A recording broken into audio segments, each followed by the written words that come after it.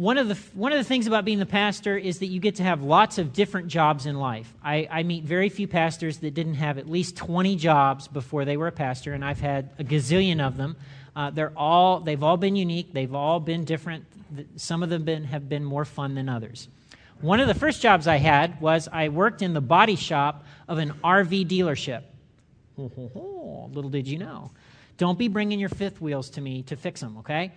But I worked in the body shop, and we did two main things. We had two major things that we did on an ongoing weekly basis. Thing number one was what I like to call the low clearance repairs.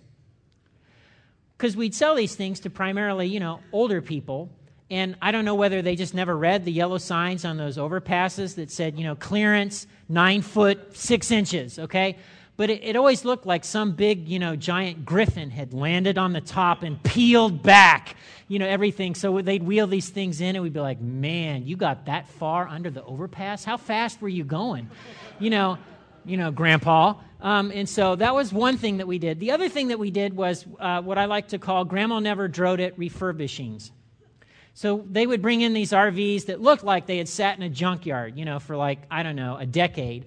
And our job was to clean it up and pretty it and make it look like it had just, never gone anywhere, okay? And so those were the two things that we did. The owner of the dealership was actually a Christian, and he went to a Baptist church in town, and there were scripture verses in the showroom, framed scripture verses in the showroom. There were framed scripture verses in the break room. There were framed scripture verses in the office. I mean, it was everywhere. You couldn't escape these scripture verses. In fact, every year at Christmas, he would put on a banquet, and he would invite his pastor to come and do a gospel presentation. And all the employees, if you went to the dinner, you would get your Christmas bonus.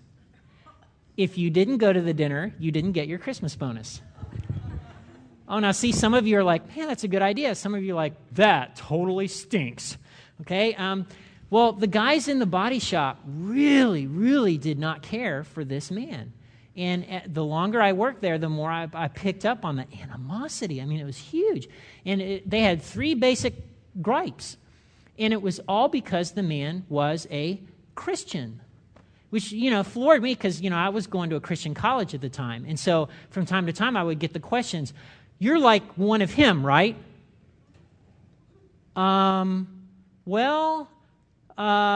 Sort of. I didn't know how to answer that question, okay? So gripe number 1 was they felt like he would shortchange customers from time to time, that he didn't always have the employee or the customer best interests at heart.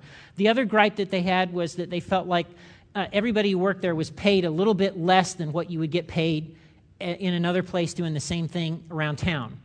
And the third beef they had was they felt like that he really didn't care about them as people.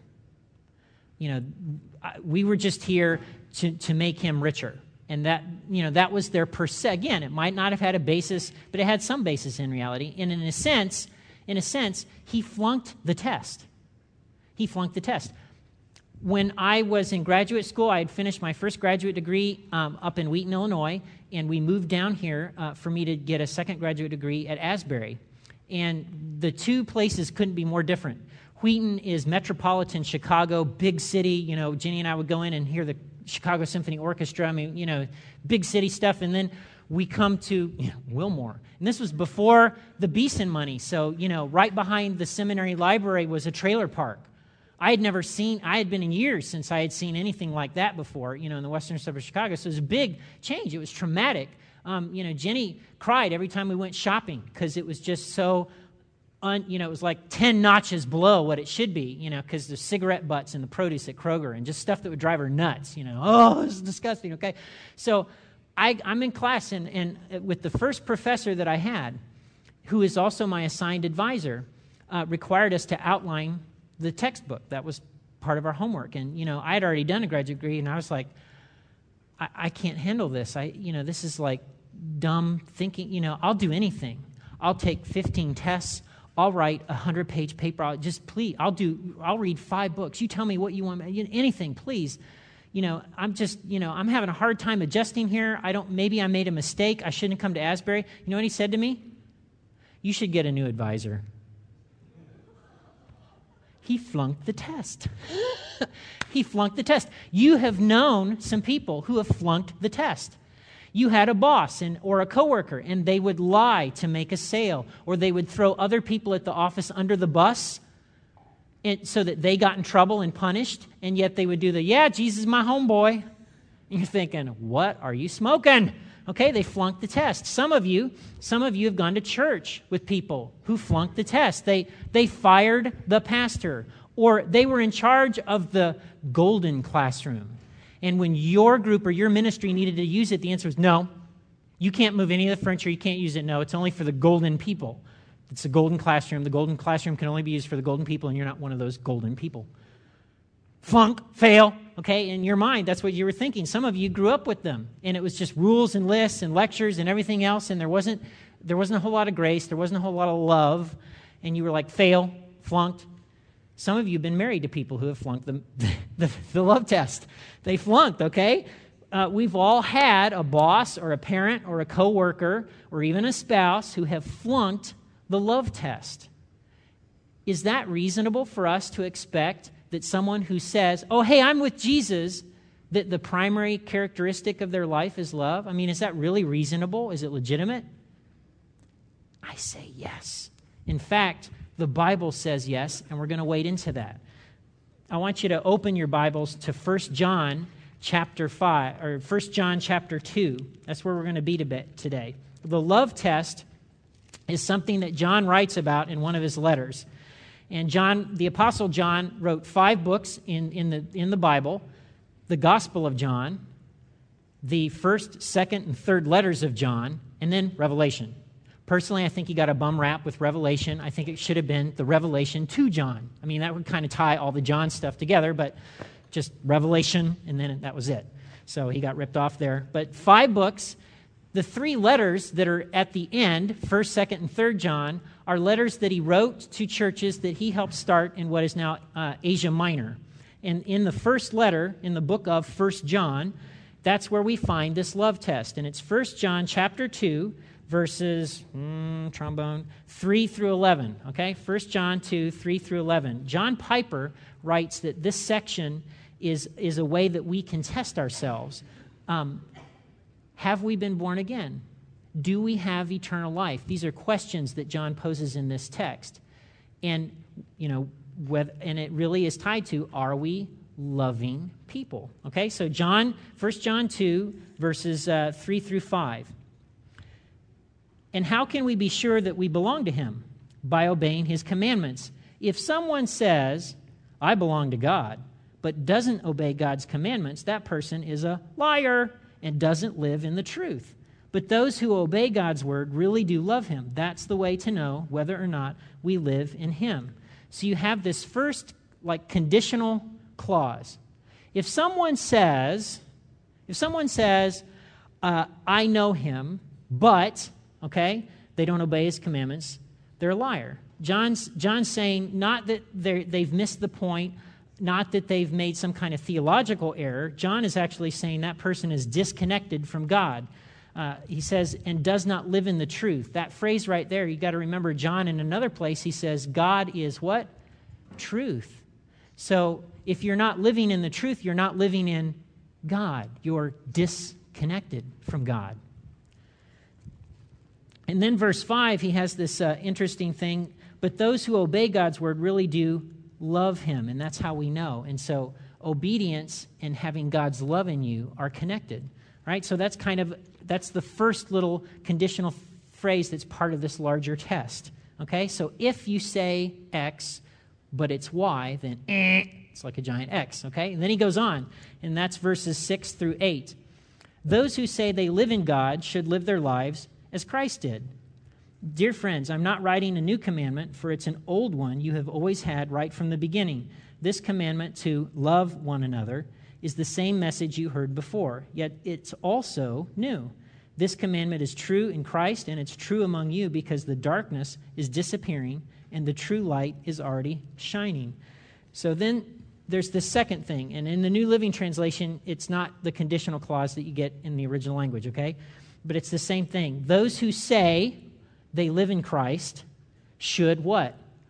live like Christ. Okay, so there it is. It's that old expression in old-fashioned church. If you're going to talk the talk, you should walk the walk. There you go. Okay, and it's right there in John. Well, how exactly did Jesus live? What was the hallmark of his life? What was the primary fruit? John would say it's love. And he has this little two-verse thing about the commandment, the old commandment that's a new commandment. No, it's an old commandment, but it's new, really. What's he talking about? He's talking about the commandment in John 13, where Jesus says, a new commandment I give you, just as I have loved you, so you love one another. It's the old commandment that's new. And that's what he's fleshing out here.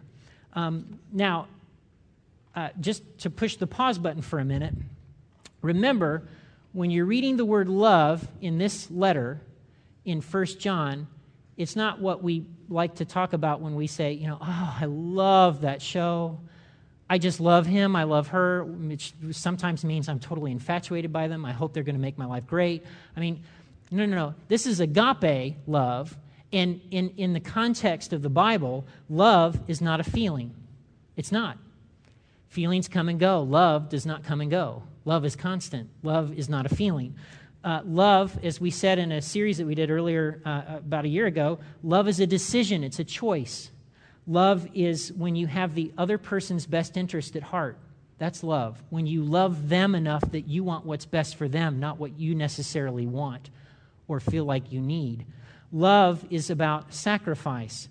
And ultimately, love is wrapped in service. We have that statement from one of the Gospels where Jesus says, I came not to be served, but to serve. And that's an expression of love. Okay? And so, again, love isn't a feeling. It's some of those things. Okay? So that's what he's talking about here.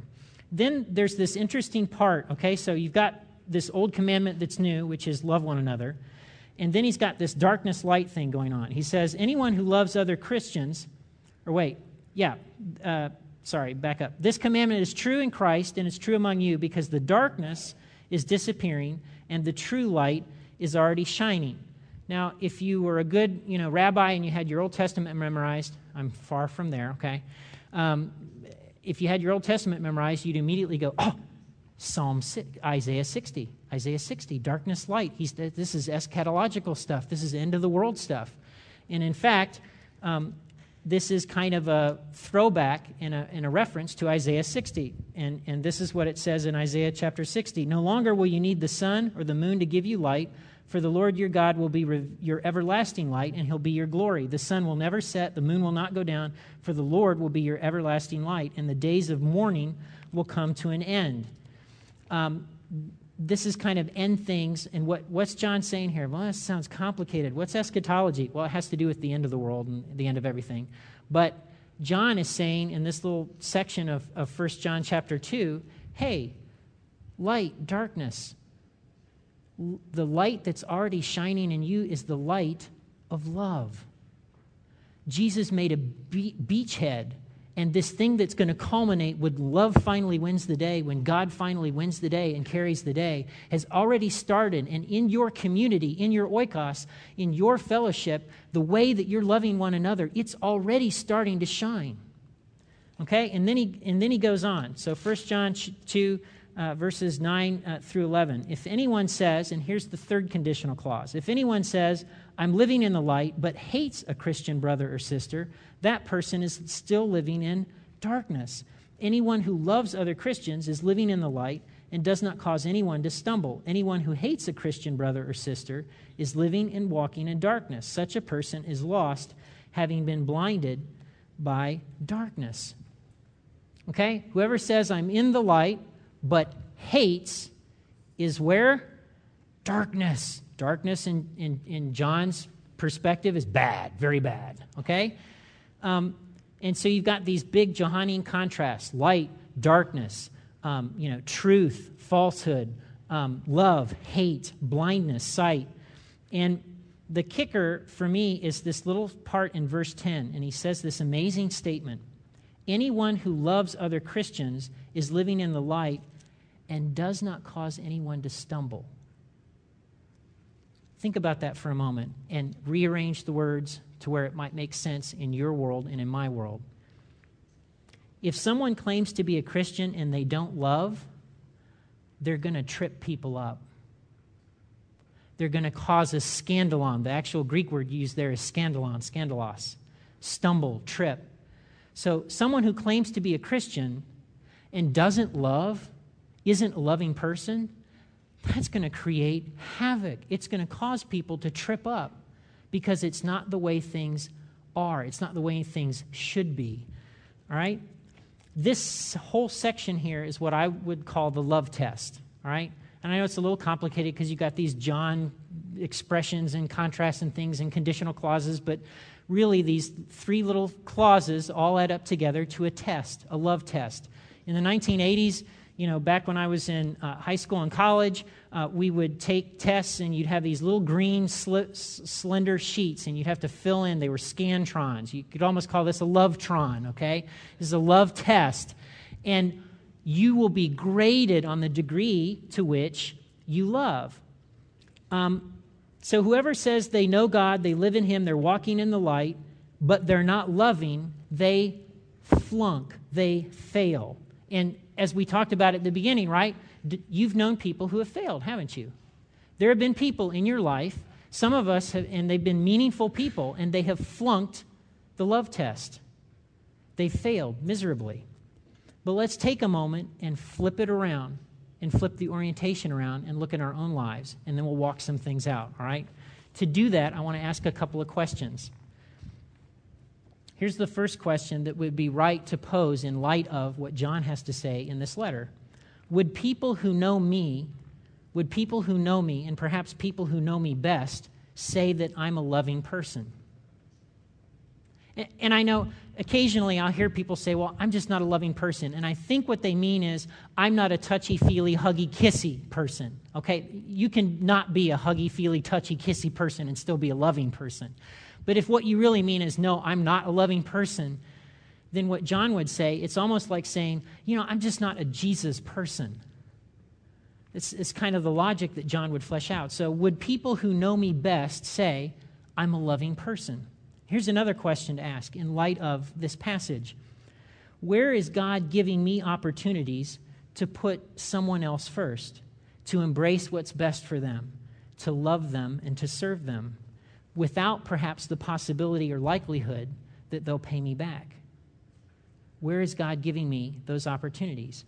Now, I know for some of you this morning, as we're talking through this passage and this idea, you're saying, look, hey, Max, if you could sit me down, you would say, Max, you don't understand?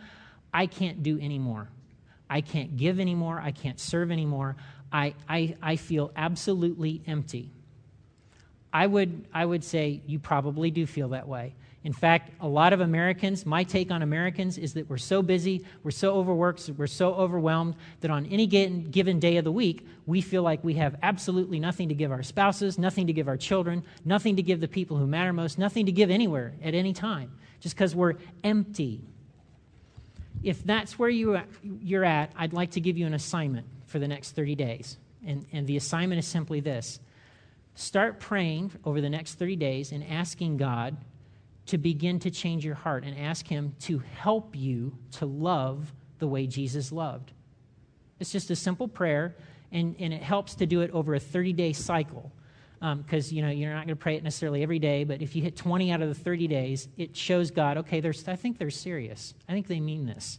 Okay? And then He starts, what happens is, God will take you seriously with that prayer, and He'll do two things. One, He'll give you opportunities to actually love people. That will be the hard part. But then He'll also actually help you on the inside through the presence of the Holy Spirit to actually do it, and you'll be surprised at the help that you get. Once you've done it, then it's almost kind of like this circular thing. You'll find that as you're loving, you get back love. It's this weird thing. And I understand it's not automatic and it's not easy. I'm not claiming that this is easy. Over the last 3 months, God's put me in a position where I really need to love my wife, and it's been a struggle. And Jenny and I have talked about it a few times. She's been just working.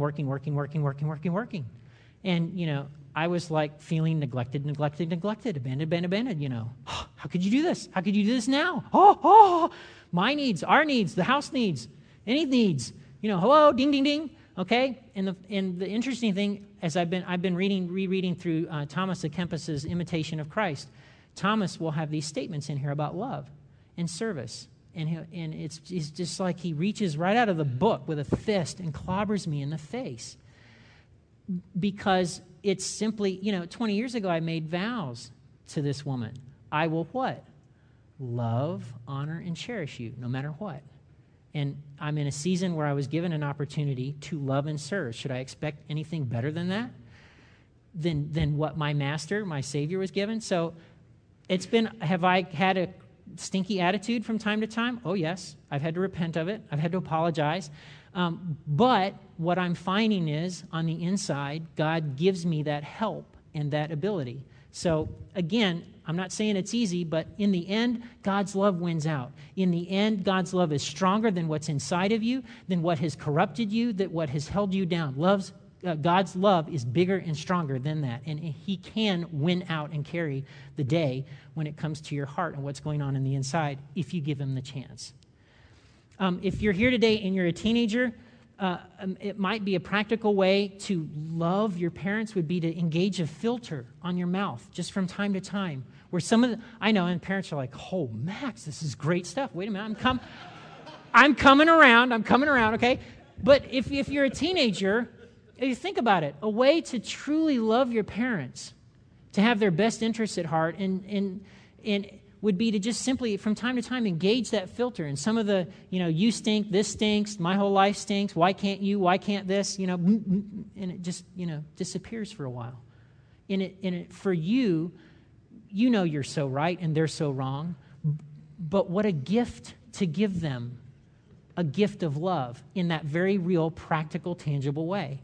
And again, if you're the parent, maybe it's the same thing. And we're going to these, there's a game every night this week. My whole life is nothing but basketball or volleyball, okay? So, but it's an opportunity to serve your son or daughter. And again, a small little gift of love. At the job, you might have a coworker where you could ask them, how are you doing really? And actually mean it. And then when when you ask somebody that, beware, because you might get the spew, right? Because all of a sudden they'll go, "Ooh, really? You care?" Okay, and that's kind of how it works. Well, how can I help? You want to help me? There it is, love being expressed and love carrying the day. And in church, a number of people do this already, but when somebody else has a request or a need, and you're actually praying for them, as you're praying for them, to pray as if it were your own need. What an amazing way to pray for someone. Or then just to ask, how can you help? So let me give you a couple of things to do on a practical level, okay? So we've been talking about churches, oikos, churches in extended family, and I want to suggest two things that you could do, but I need to make this caveat. See where you are right now? I mean, look around. See, this is like a gym, okay? There's one person up here, and then there's a lot of people in chairs in rows there. Can I ask you a question? Is this a really good context for love?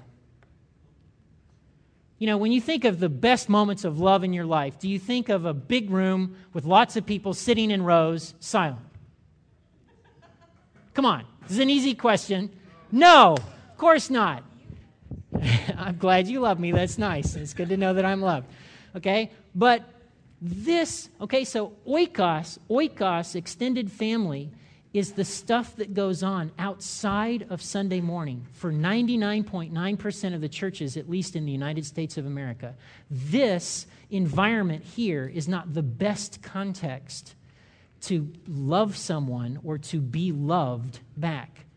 It's in those groups and classes and ministries and when you're rubbing shoulders with people.